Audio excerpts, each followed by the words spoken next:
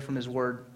And we're going to seek to be formed by the Holy Spirit throughout this summer. And so what we're going to do, I'm going to give you a huge intro, maybe the first 10 to 15 minutes of the sermon, an intro to the book of Psalms, which I hope helps us prepare for what I think God wants to do with our congregation, both corporately and individually, throughout the summer, that we can continue to be the blessing to the city we want to be. Again, disciple the church to reach the unchurched, right? That's our mission. That's why we exist. That's why we're here. And so we're getting an intro on the front end. I want to say this about the book of Psalms. It is very near and dear to my soul.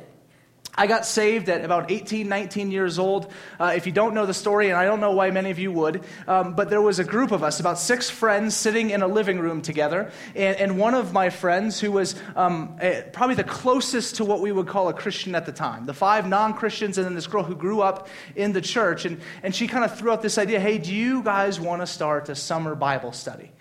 And you had 5 non-Christians say yes, right? So if that's not evidence for the grace of God and the movement of God, I don't know what is. Now, we had some experience with church. I grew up in Louisiana. There's a church every other block. I think we had one meeting in my house I didn't go to. Like, it was just, they're everywhere, right? So every other day, I would see friends and family members. They would go off to church, but my family did not. But I had some background, some experience. And so when this idea came up, it said, or it seemed to be, well, why not? Let's see what truly the Bible holds. And so we started in Genesis chapter 1, right? You start in the beginning of a book, and you began to read through. I taught the second week of the study in Genesis chapter 2 as a non-believer, and Lord knows what I said back then, okay? And we worked all the way up, get to about Genesis 50, okay? And we began to move really quick, and we began to move through the stories. And we're kind of in the story of Joseph, and I remember a coworker began to say, hey, what are you guys studying, an interest? They were from a local youth group. They said, what are you studying? I said, the book of Genesis. They said, no, don't study that. Study John. Like, if you really want to know the gospel, you need to study the book of John. And I said, oh my gosh, what have I been doing? And so I go home, and as soon as I can, I open up my Bible, and I turn to the book of John, and I read John chapter 1, verse 1, that says, in the beginning was the Word, and the Word was with God, and the Word was God? And I thought to myself, this makes no sense. I'm out, right? And I was like, John can't be the book for me. And so I had remembered someone in my life referencing Psalm 23. And so I went back and I read Psalm 23. And it's a very famous psalm, often quoted in different places. And I began to read through it. I said, man, the Psalms seem to speak to a bit more of my life. It seemed to use language that seemed to connect more with the language that I would want to use in my life in connection with an understanding of maybe who God is. And so I started back in Psalm chapter 1, and I started where we start this morning. And that book literally changed my life. As I began to see these men of God and how they write these songs to God, these prayers to God in a real, practical, tangible way, in language I could understand. And it didn't just inform me about God, it formed me by God. I didn't just get smarter because I read the book of Psalms. Although I did learn things about him, I actually was formed by God, by the power of the Holy Spirit who comes inside, transforms, and renews our minds to make us more like Jesus. That began to happen as this text became more and more real. And I think that's what the Bible does for us. And so I love that we get to do this summer. And I have some hopes I'm going to share with you in just a moment. But there's some things that are going to help us in this introduction as we lay out on the front end that I think will help us reach some of those hopes that I think I and hopefully God has for our church as well. So let's talk structure. Now, there's 150 chapters across 5 books. This is not originally the way it was compiled. They're all written as individual songs or praises to God, poetry to God, but then were compiled later, brought together 150 chapters across 5 books. We'll notice a structure from introduction. There's a nice middle plot area, and then we'll have a conclusion. So the intro is really Psalm 1 and Psalm 2. Psalm 1 and Psalm 2 really serve as an introduction for the book of Psalms for us and for the reader. Psalm 1, and it's what we'll delve into deeper today, really focuses on the law of God and meditating, knowing, rejoicing in the law of God. He who lives by the law of God will be earthly blessed. Psalm 2 focuses on the Messiah, right? On the coming fulfillment of what we get from Psalm 1. So Psalm 1 and Psalm 2 serve as this first major theme of the book of Psalms, which is Torah and Messiah, or law and fulfillment. And we'll see this track through the entire book of Psalms as we see constantly this reference to the law and the goodness and the work and the truth of God in the midst of a promised Messiah, which was to come, which gave hope in the midst of every trial that they would experience throughout this entire book. So law, fulfillment, Torah, Messiah. Again, this is our first intro. Again, Psalm chapter 1. If you live by the law here in this world, you will be earthly blessed. If you live by God in his Son, Psalm 2, you will be eternally blessed. This becomes the first intro to the book.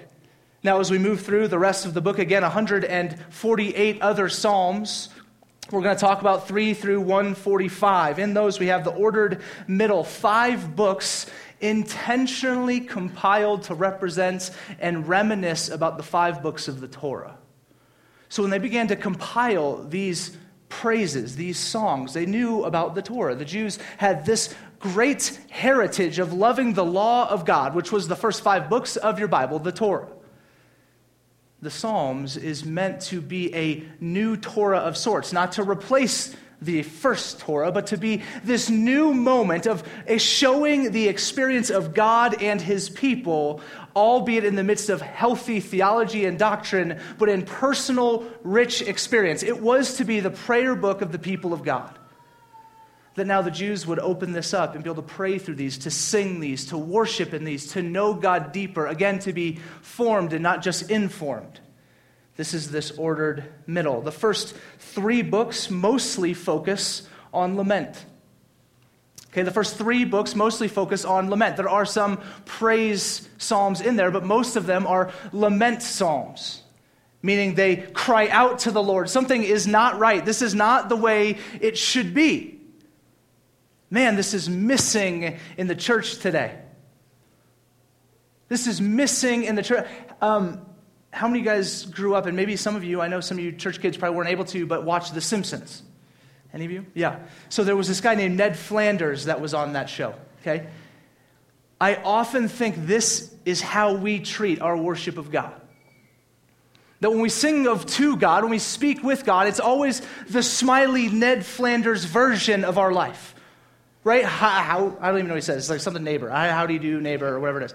Whatever he said, it's always smiling. Everything is always fine. No matter what's going on in his life, there is never a moment of lament. It is just celebration. It is just life is good. And please tell me, if you are that person who has never had a bad thing happen to you, I want to know you because I just want to be around you.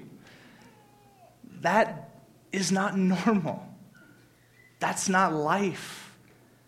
Life is filled with trial, with pain, with brokenness, with hurt, with betrayal, with sadness, with this person leaving you, that person leaving you, with death, with insert whatever it may be, addiction. These things are things to be lamented about, and yet we often treat this relationship with God as if he doesn't care about those things or he doesn't want to hear it. God is a big boy. He can handle the problems of the world. And so I love that the first arc of this story that we get in this ordered middle is this idea of lament, being able to pour out, to be honest with God, to say, God, this is truly what I'm struggling with right now. He knows it anyway. You might as well say it. Okay, the second half of the book, books 4 and 5, predominantly are praise psalms. So what we begin to see is this arc of the narrative story, right? So in the introduction, we get presented with the perfect law and the perfect Messiah, the perfection that was. Then we begin to move into this lament moment where we see the world is broken, the fall becomes prevalent, but it doesn't stop there because the Messiah's thread is true throughout it. And we begin then to move towards praise and celebration because the Messiah has come, and this is where we live now. The eager hope and anticipation of the Jews existed for them as they wrote these praise psalms, but now exists for us in reality because Jesus has come. Jesus has lived the life we couldn't live. Jesus did die the death we deserve to die, and Jesus did rise from the dead to give us new life. That's happened. We celebrate. But we get to see this narrative arc throughout, and we'll get to live in this narrative arc throughout the book of Psalms, which I hope helps transform us again from the inside out as the gospel does.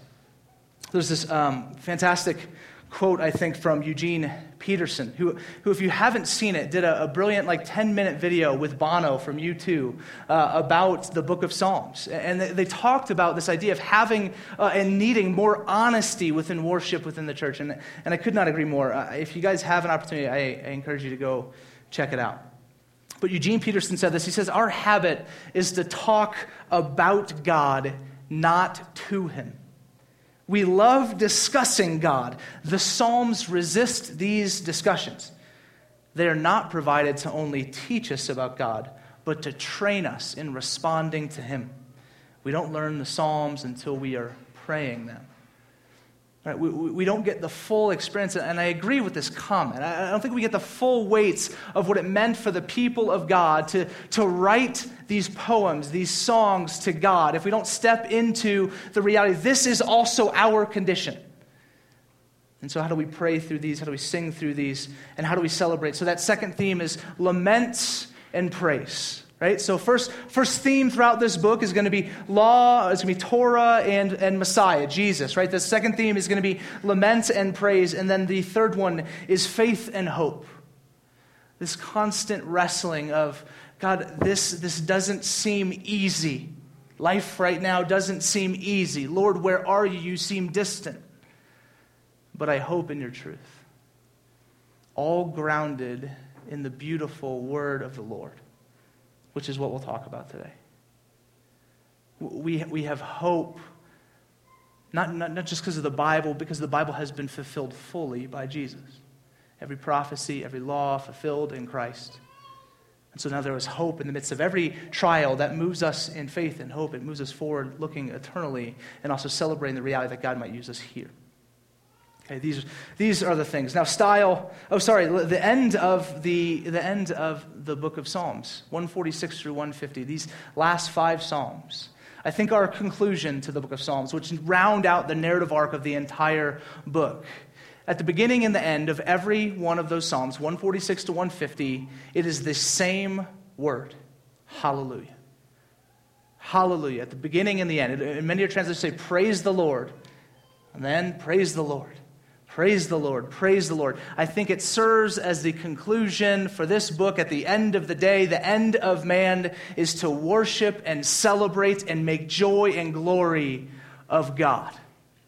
Praise the Lord. So my hope in the midst of this entire series is, again, that we would be a people who are formed by the gospel, the narrative arc of this book, that we would not just be informed but formed by it, that in everything we do, we would then take this to the world. Because these Psalms were certainly meant to engage the hearts of the people of God as they worshiped him. They were certainly meant to give glory to him, but they were meant to also be a formative tool that they would be and fulfill the mission that they were given in the beginning, which was that they were blessed to be a blessing. And so if we get to the end of the summer and we just all love God more and we love ourselves more because of our identity in him, and we love each other more, but we do nothing to love the city of Flagstaff or wherever you call home better, I think we've also then missed what God's trying to do here.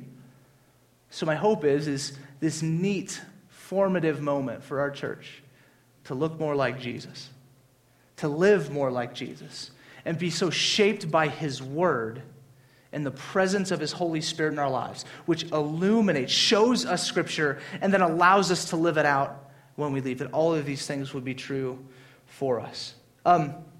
Notice, style-wise, the Psalms they're poetry, right? They're not written in prose. So they're meant to elicit emotion, and then that's okay. I think sometimes we can kind of get a little nervous, but they're not meant to give us direct doctrine, right? You don't read the book of Psalms and say, okay, I'm going to form this great doctrine off of this book. Now you can, and doctrine is often supported by Psalms. In fact, the book of Psalms is quoted more times than any other Old Testament book in the New Testament than any other. It's all over the place. But it is poetic. It is meant to engage us at that level, that we wouldn't just say these tangible, practical things about God, but we would say these emotive, feeling things even about God as well.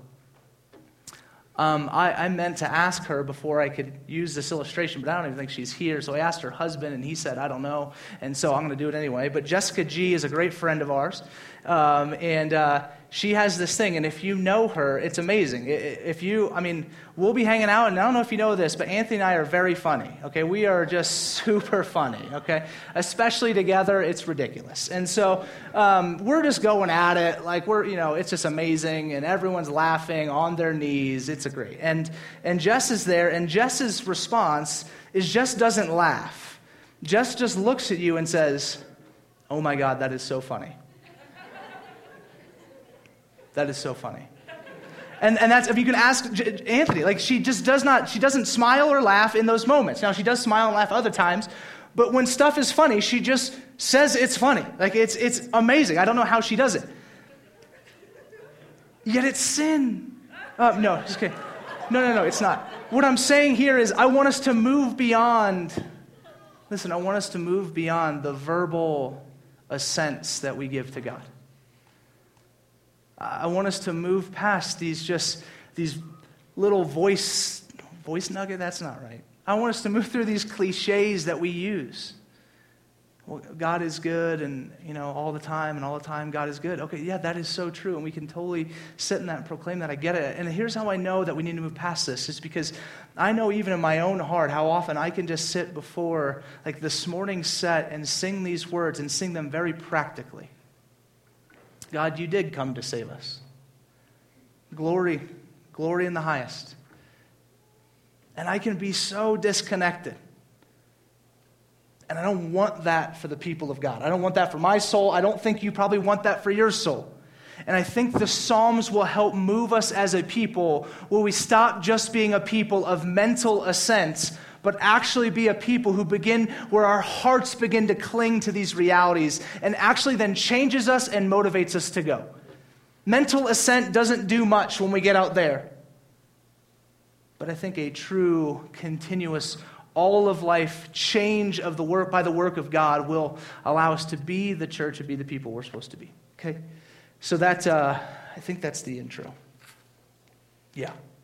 So we're going to turn to Psalm chapter 1, verse 1. If you have a Bible, open up to that, Psalm 1:1. If you don't, we'll have a few people bringing down Bibles. We'd love for you to follow along. There's a good chance the computer will die again. We can't guarantee anything here. And so Psalm 1:1, follow along. If you want a Bible, just raise up your hand, and one of the guys will bring it down to you. And don't feel weird about that. Now, what's happening here is David is writing this first psalm. And I think he's doing it as he looks over Israel. As he's this king and he's looking over this land, looking over his people, and I begin to think he sees what's going on and begins to know, man, this is what the people of God need to be counseled by. Otherwise, they will easily be swayed by the competing stories of the day, by the competing ideologies, by the competing faiths, by the competing teachings, on and on and on. I think he's like, okay, Lord, let us sing, let us rejoice, let us pray for the people of God that this would be true. And that's what we're going to do for ourselves today. So Psalm 1:1 says this: "Blessed is the man who walks not in the counsel of the wicked, nor stands in the way of sinners, nor sits in the seat of scoffers." And so on the front end, what he's going to do throughout this whole psalm is compare and contrast the wicked man and the non-wicked man, right? So the blessed man and the wicked man, and put these two up against each other, and we're going to see on the front end here these negative imperatives or negative descriptors of the blessed man. And so let's run through these. And I'd like for us, if we may, to take kind of a counsel or a triage of our own hearts and our own minds, our own souls, our own lives as we walk through this list. So the first one, who walks not in the counsel of the wicked. Listen, who doesn't take advice from wicked people, who doesn't take advice from people who should not be teaching you. Okay, so I ask you, who do you listen to? Right? In life, who is your counsel? When you have a question about life, who do you go to? And do they have any authority whatsoever to be giving you sound, quality, and I would say biblical advice? If not, find someone else to counsel you. Get around people that you say your heart also identifies with their heart and vice versa. So if you're going to come to Verity and I and you're going to say, hey, I want to know about healthy eating, you're not choosing me. Right? You choose Verity, the small fit thing, okay? That sounded so weird thing. I love you, woman, gorgeous woman. Okay, I apologize. That was just came out. you choose Verity, right? She knows that stuff. She reads that stuff. She's gotten me eating organic. Like, it's just, this has been a trend. So don't go and get counsel from people who you know disagree with your worldview. I think this is a huge warning on the front end from David to the people of God. Because this has been their story for years and years and years. Israel constantly began to seek out the wisdom and the counsel of people who did not love Yahweh, who did not know God.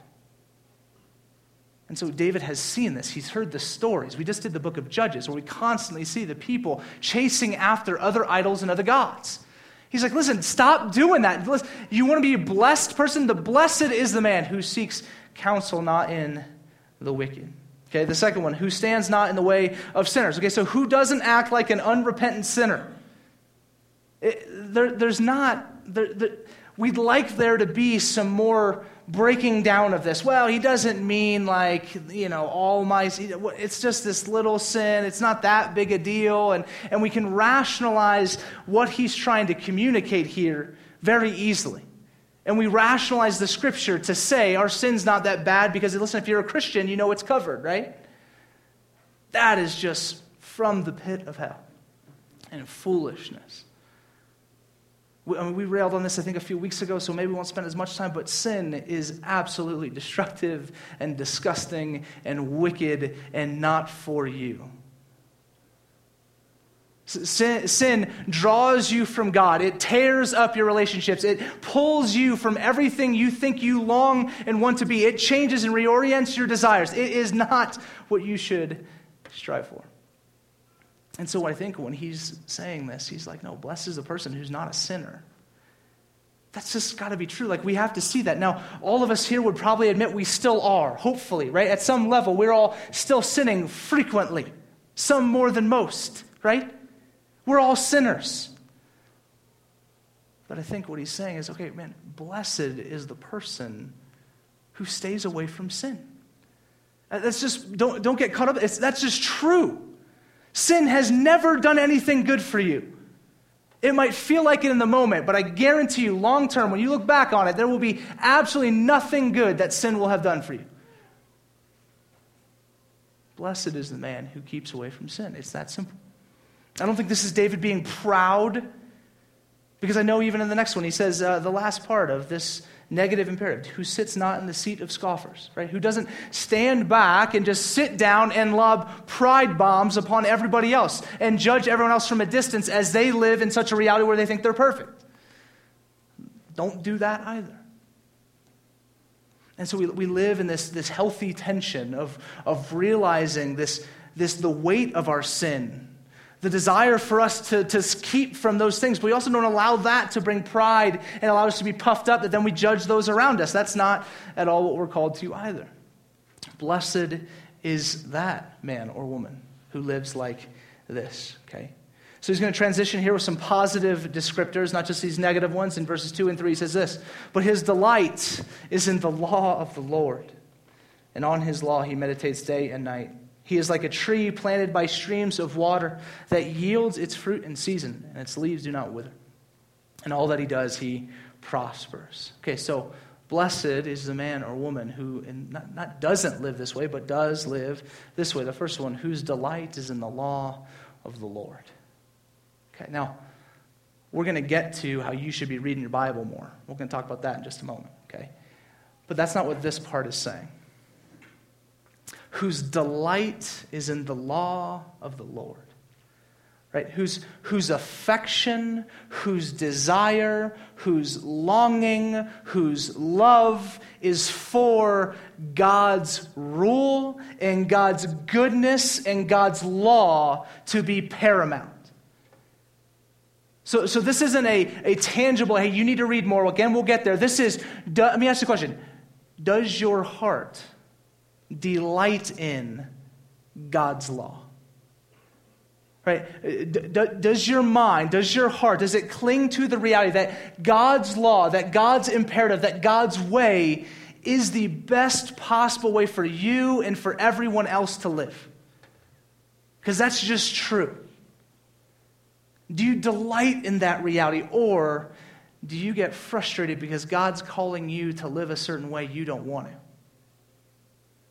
Because God is saying, well, I don't know about that thing, and I really want to look at this. I want to watch this. I want to be with this person. I want to do this thing. I want to choose myself. I want to swindle this person. I want to experience grief. And yet the law of the Lord says no. We often react in frustration, in anger, in apathy, in forget you, I'll do my own thing. Do you delight, not just do you read, do you delight in the reality that God knows better than you do? I mean, celebrate. Is it a good thing to you that God has given you borders to your life? Is it a good thing to you that true freedom actually has borders? True freedom doesn't mean you go and do whatever you want. True freedom means you live within God's set parameters. That is where freedom is found.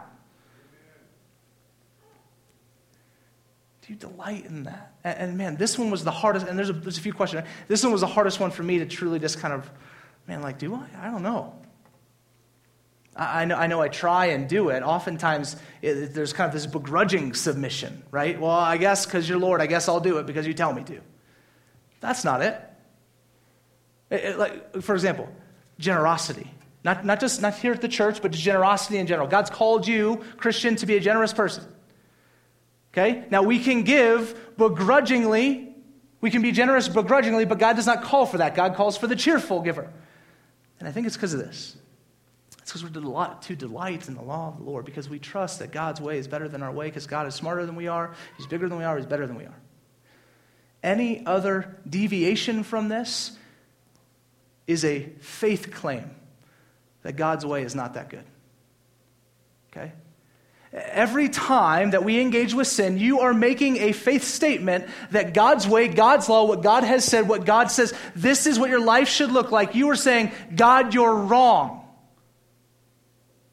Now, we struggle with this, right? It's sin. It pulls us. It tears us. It's hard. I get all of that.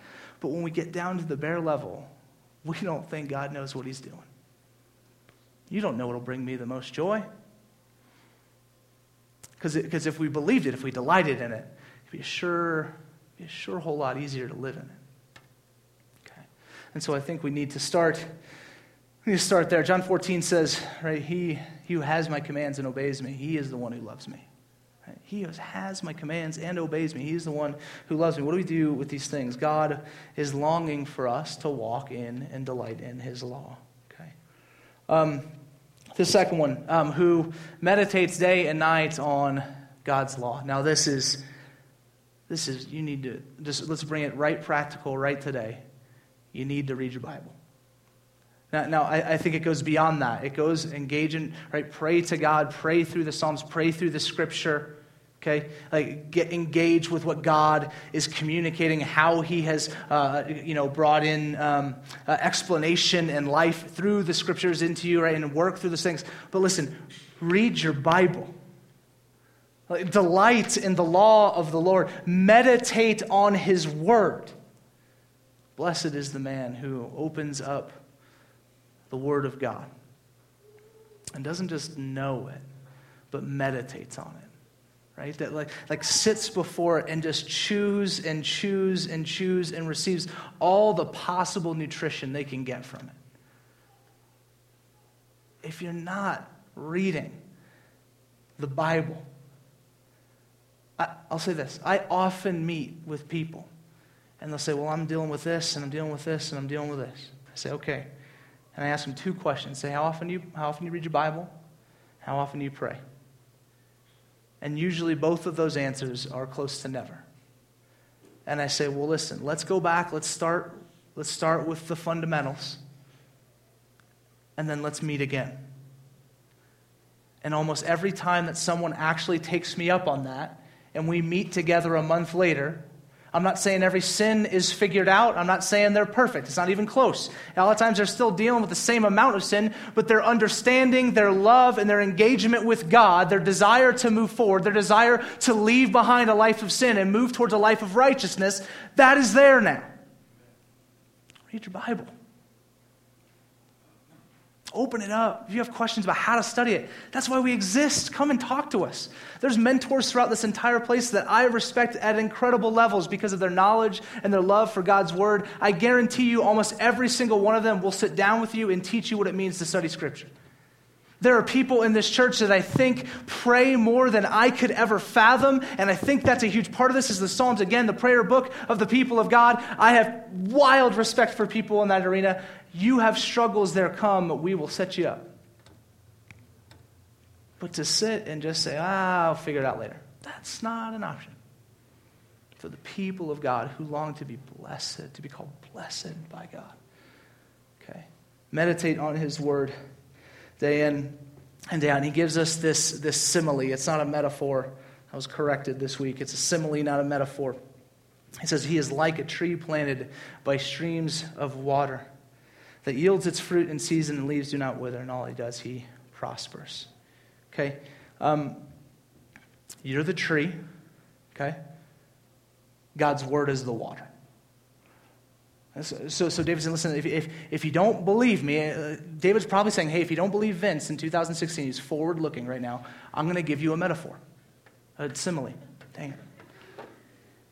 You're the tree, God's word is the water.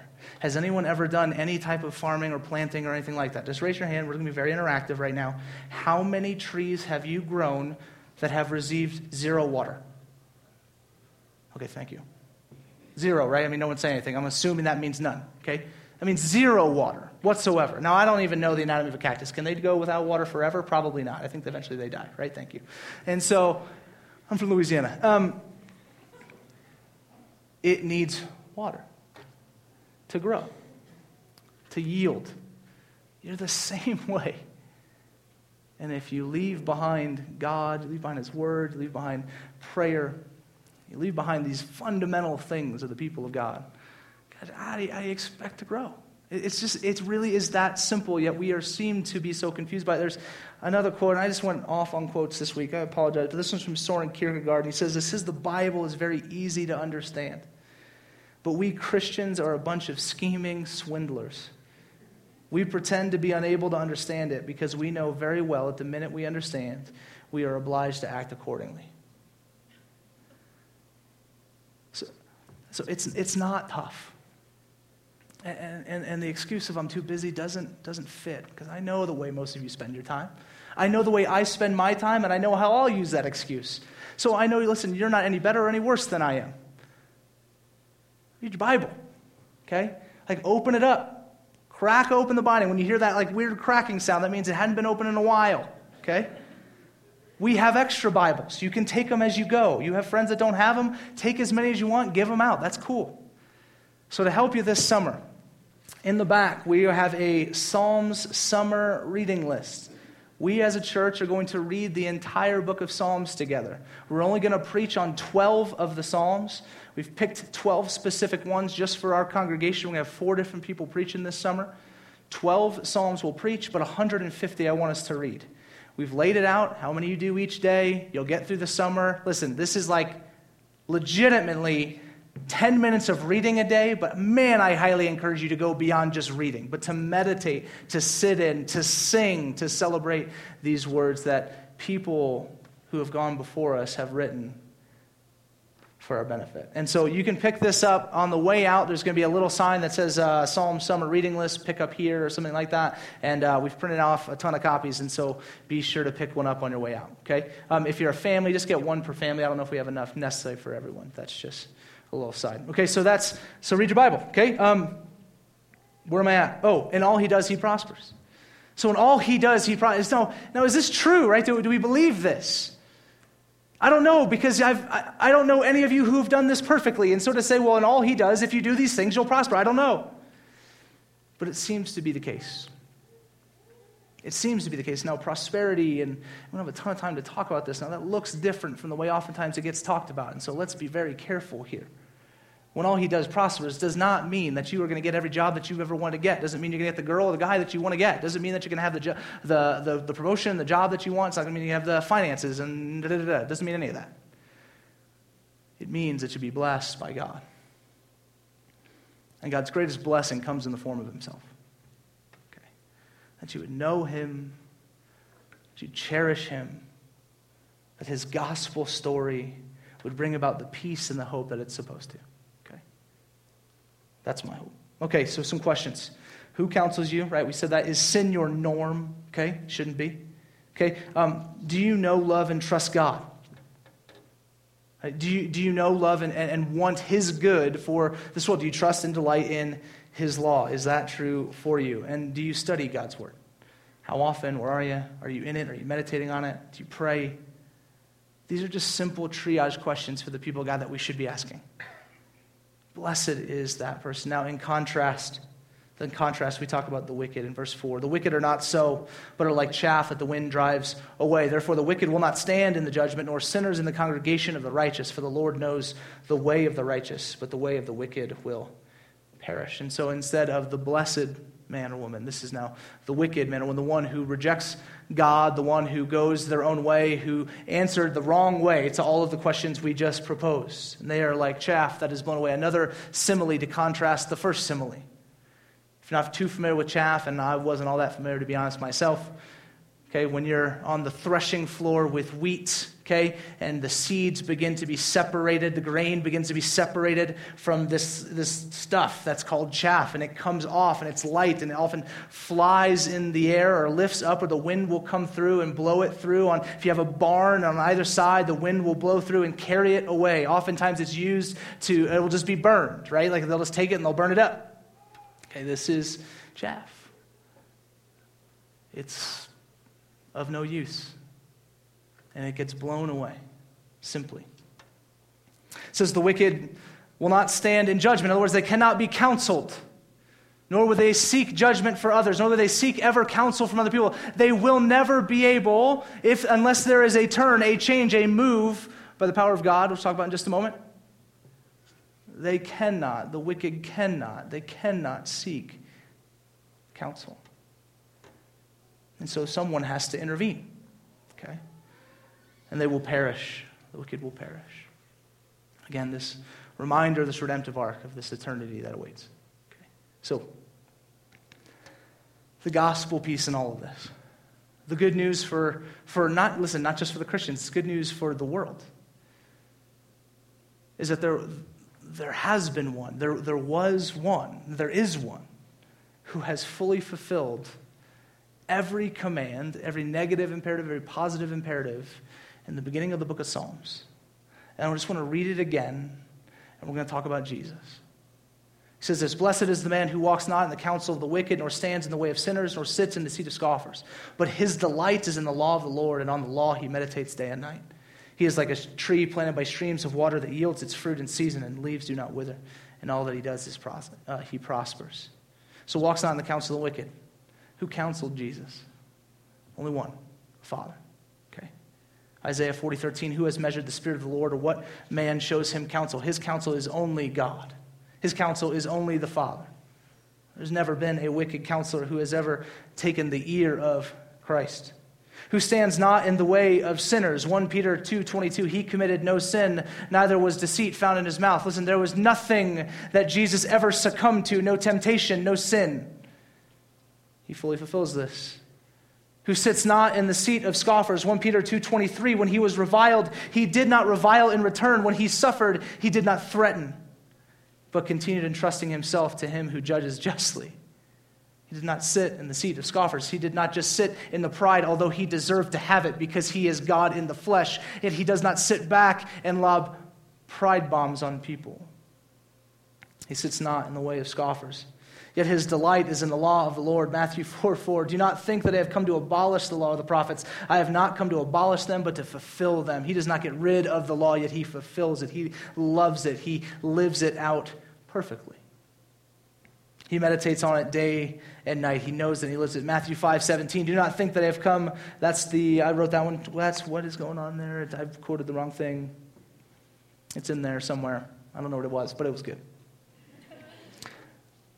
I'll say this. Jesus, how often do we see Jesus retreat? He gets away to spend time with God. Okay. How often amongst it, right? He's doing something. He's like, "Hey, I got to go." And he's off on his own, and he's praying to the Father. I'm guessing he's probably meditating on the word. It wasn't written down yet. He just knew it by heart. He wrote it. Okay? Jesus. The simile and metaphor. Okay? Jesus is the Alpha and the Omega, the beginning and the end, the Prince of Peace, the Potter, the Good Shepherd, the Bread of Life, the Vine, the Rock, and the Light of the world. He is the blessed man, that in all he did and all he does, he prospers. Death could not defeat him. A stone could not keep him buried.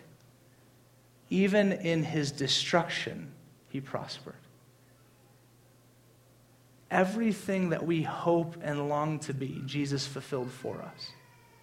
The hope of Psalm 1 is it's already pointing to the Messiah. Because it's saying, blessed is this person. And I tell you, when I look at that list and I ask myself those questions this week, and it was, Vince, you know what? You need to stop sinning. Okay, well, I've tried that for 13 years since I got saved, and it hasn't worked fully yet, right? And many of you might say the same thing.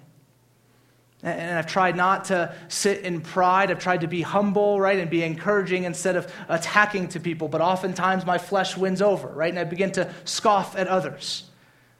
When I go down the checklist, I say, man, no, and I fail here too, and I fail here too, and I fail here too. And the only hope and moment of faith and hope I have and rejoicing I have, the reason why I think David and we can sing this song and sing the songs that we'll sing is because Jesus Christ fulfilled this to a T. Psalm 1 is just a foreshadow to the coming Messiah who will do what you and I cannot do. And in him doing it, he gives life here and forevermore. And so I just want to land with this. If you're here and you're not a Christian, I want to say thank you for coming. Thanks for being here. I know it's often weird. I made kind of a weird step like that to start going to church at age 19 also, and so that was kind of weird. I don't know where you're at, how old you are, but if that's your story, today, Jesus is reminding you of what he's done. And it's through me, but I think he's probably talking to you himself. He does that. And so if that's you, I long for you to give your life to Christ, to place faith, to place hope, to place trust, to call Christ Lord, to believe in what he has accomplished on the cross, which is to take each and every sin that you've ever committed and put it on his shoulders. Listen, there's nothing you've done, nothing you'll do today, nothing you'll do in the future that he did not die for. Doesn't matter how wretched or terrible you think you are, doesn't matter how proud or amazing you think you are, he died for you too. And so faith, trust, and love him. And then live like him. Christians, let's be like Jesus.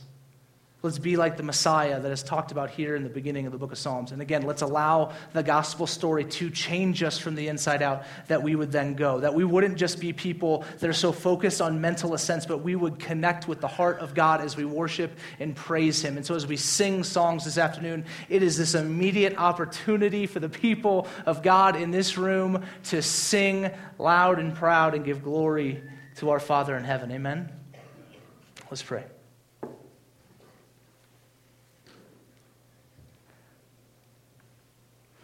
Jesus, I thank you for lists like this because I know I respond well to them because I just oftentimes need to be reminded of my own areas of, God, I think it's presumption. God, areas where I just think I'm doing well because I don't spend a lot of time just meditating on where I'm at, where you're calling me, and what your word is saying. God, I confess and repent of the times where I feel like I know better than you. Lord, I pray for us as your family, God, that we would just walk in humility. That we would sing these praises, these psalmos, God, that we would be these people that sing to the Lord, that praise God. God, and we don't do it because we know we're supposed to. We don't do it because we just know it's true. God, we do it because we love it. God, I love the fact that you're a good Father. God, I love the fact, God, that you have come to save us. God, I pray that there would just be a robust movement of the Holy Spirit in this place. God, in our hearts, God, that you would move us to a place of worship and praise that many of the people who have gone before us have encouraged us to experience. God, thank you for your word. I pray that it continues to do the work that you have allowed it to do for centuries, God, to pierce the deepest parts of our hearts. And God, to remind us of the gospel, to point us to Jesus, to grant salvation and life here and life forevermore. In your name we pray. Amen.